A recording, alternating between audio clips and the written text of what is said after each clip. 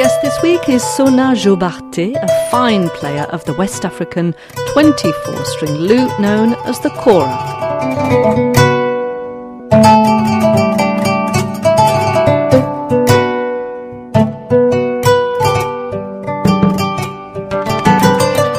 Jobarteh comes from a long West African tradition of griots and kora players. Her father, Sanjali Jobarteh, is a master kora player from the Gambia.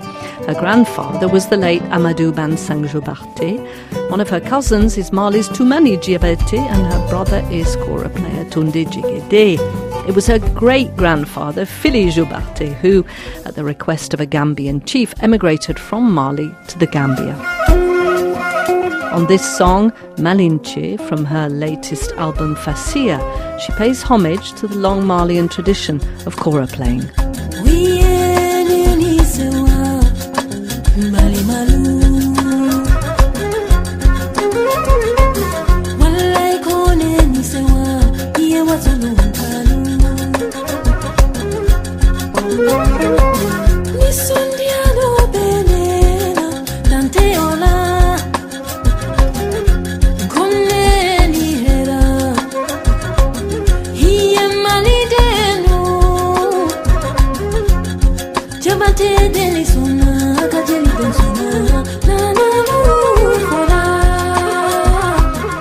Mali is absolutely a huge part of what I do and as a huge part of my growth, development and the artist that I am today.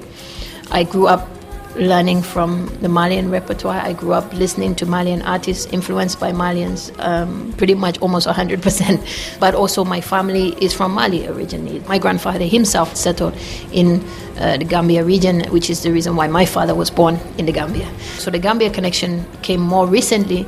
So this song, Mali Nitie's Give Thanks to Mali, it was literally that. I'm saying thank you to Mali, and I name a lot of artists in Mali who were very influential to me as an artist growing up.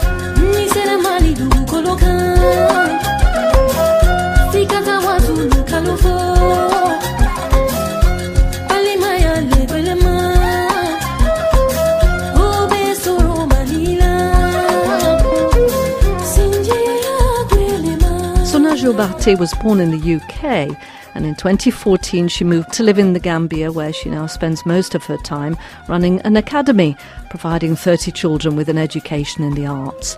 That's what now gives meaning to her music. We talked about that and lots of other stuff when I caught up with her in Paris ahead of a concert at the New Morning in early November. She told me about those early days discovering the kora as part of her family tradition and learning first from her brother. It's a family tradition, so this is something that you're born into, something that you pick up when you're very young, and I was taught by my elder brother. At the time he was a student himself, so we used to play together a lot. I used to practice with him, or he used to practice with me, I'm not sure which way, but that happened very early. When I was around 16, 17 is when I really decided that I want to really study this instrument to become something, not just to play the basic things, but I really want to work hard now and focus on this instrument. That's when I went to my dad and asked my father if he would teach me. I had always a very natural connection with the older repertoire, which is why I really wanted to study with my father, because he is very much an expert in that style of playing. But also it was one of the most important things to me was to demonstrate to my generation, and obviously generation after me, that to be able to be successful in the music industry, you don't have to conform to outside influence. You can actually represent your tradition. You can even sing in your own language without having, like I said, to bend to pressure not to do so. And you can actually be successful doing that. And that for me is very important to do as a demonstration, because it inspires generations to do the same.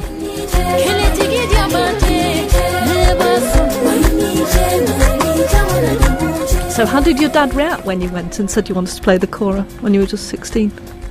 He said something interesting to me. He told me that he will teach me as his child, not as his daughter, not as his son, but as his child, which is no gender.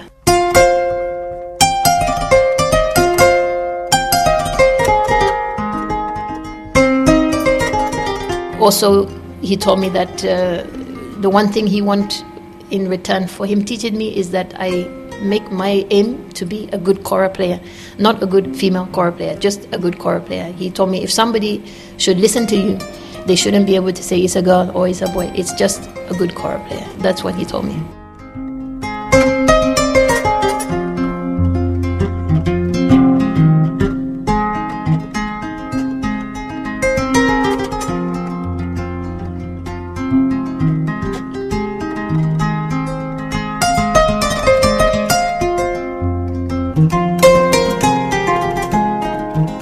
So, to what extent were you a pioneer then in becoming a kora player? Because the kora is not really a women's instrument?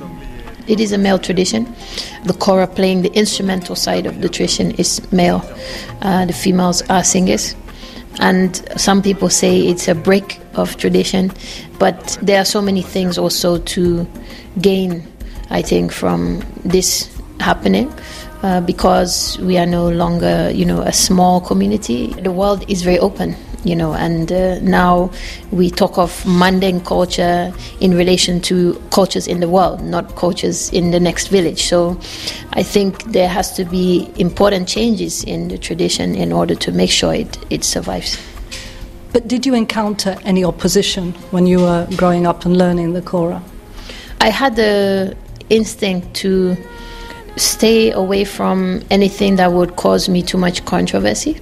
The kora is very much a traditional instrument. It belongs to traditional ceremonies and events like weddings and naming ceremonies and these kind of things. And this, if I had gone into those areas, there would have been definitely a lot more opposition. So I just never did it. I only really came out publicly as a kora player not so long ago.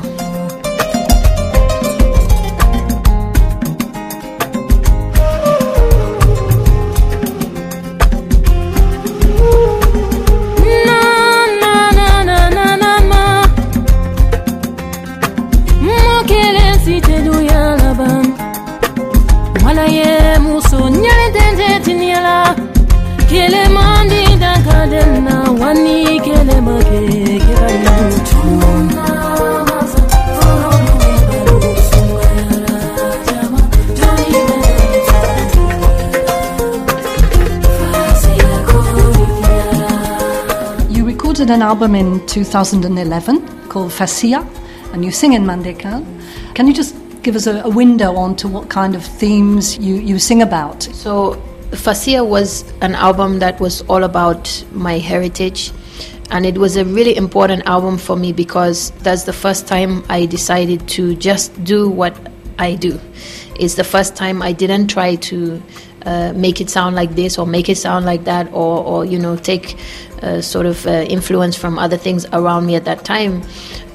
So I saw it as a risk or a challenge because I'm no longer singing in English, I'm no longer playing any European instruments, and it's traditional. I was not sure if I would get any audience, but I made the conscious decision I prefer to do what I do that means something to me and have very few people follow it and try to conform to something that is not true to me and be popular for that. So that's why that album is very important to me, and the themes for that reason are very much about my connection to the family, my connection to the history and the tradition, and it's mostly about family, I would say, and personal relationship and contact. I would say that's the most important thing for Fassia.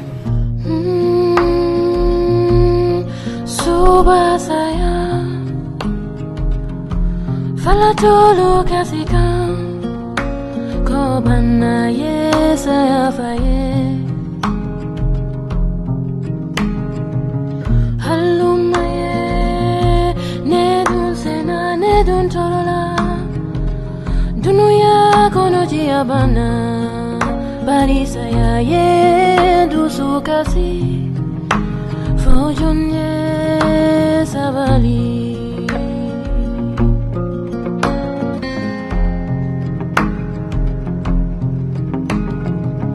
Hanna yena ite sole mania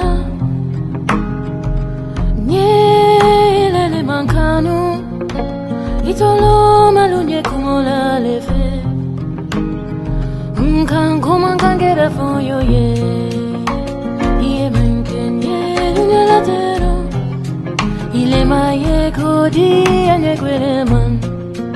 on one particular song, Saya, shows that you're also a very good singer.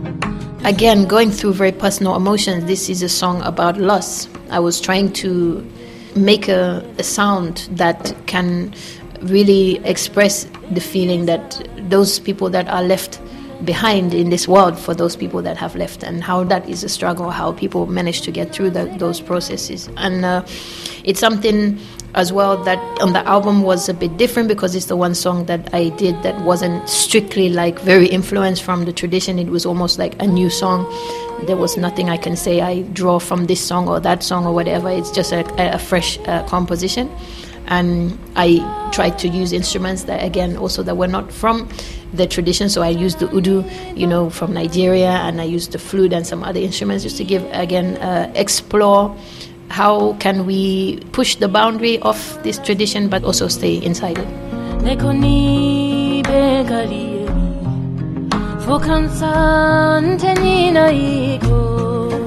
Are there many other women, Sona, who are playing the kora in anywhere in the world, not just in West Africa?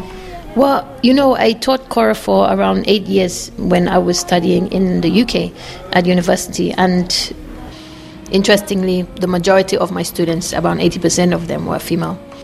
Of course, they are not from the tradition. They're from UK and all over different parts of Europe mainly.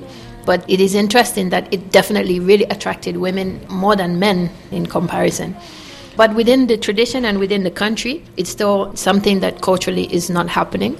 But it's something that is changing. And half of my students in my academy in the Gambia are girls. And they are not just the kora, they're also studying other traditional instruments that also are male.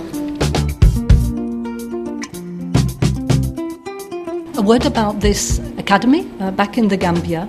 The academy, I would say, is actually everything that I do. It's the most important thing that I do. And in many ways, the music increasingly is now just a means for me to really be able to support and to spread awareness about what I'm trying to do in the Gambia and what I'm trying to do through the academy. It's the first academy in the country to integrate academic education with cultural, traditional, and historical education alongside it. So it's integrated into the everyday academic curriculum. So it includes things like teaching the younger generation to play the kora? Yes. So we have students on kora, balafon, djembe, dance, and singing.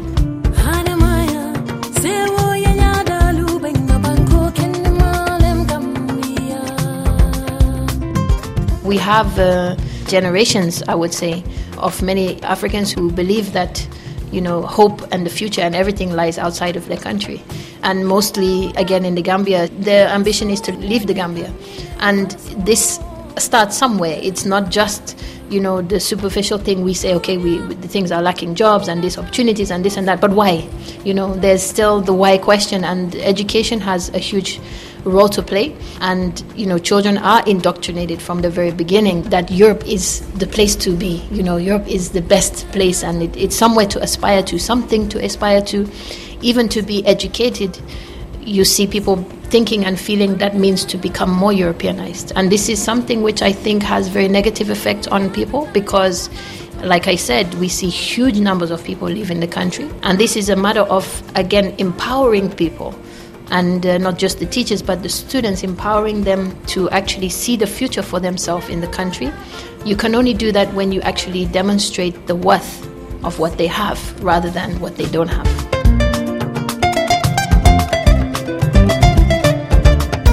As a woman who has managed to make a career out of playing what was considered a male instrument, what's the situation now for young girls growing up in the Gambia? I think there's a lot of work to be done still in working on gender equality in the country. And I often say we can't teach girls to be confident and proud of themselves. We can only demonstrate it. And that's the mentality, the philosophy at the academy, is giving them the position to hold authority when it's needed and giving them a voice when they need it. And then that boosts their confidence to feel that they can be heard and they can speak. And equally, the boys also give the space for it. So it's an equal education on both sides. And this is something that, again, I would like to see a lot more in schools.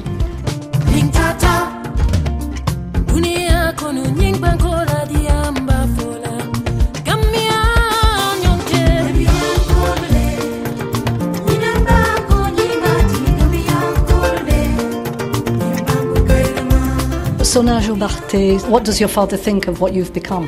The old generation don't say like a lot of things, but interestingly in the interview, so I told someone what I just told you about, he told me you should be a good kora player, that's what I want. And the interviewer then asked, so did she make it? Did she? And then he looked at me and he said, yes, she did. So that I think was my big moment, but I had to, thank you, to make it very calm. Yeah. And that was Sona Jobarteh, master kora player from the Gambia, ending this week's World Music Matters. If you enjoyed it, you'll find lots of other podcasts on our website or on most podcast platforms. You could also subscribe, then you won't miss a beat. From me, Alison Hurd, bye for now.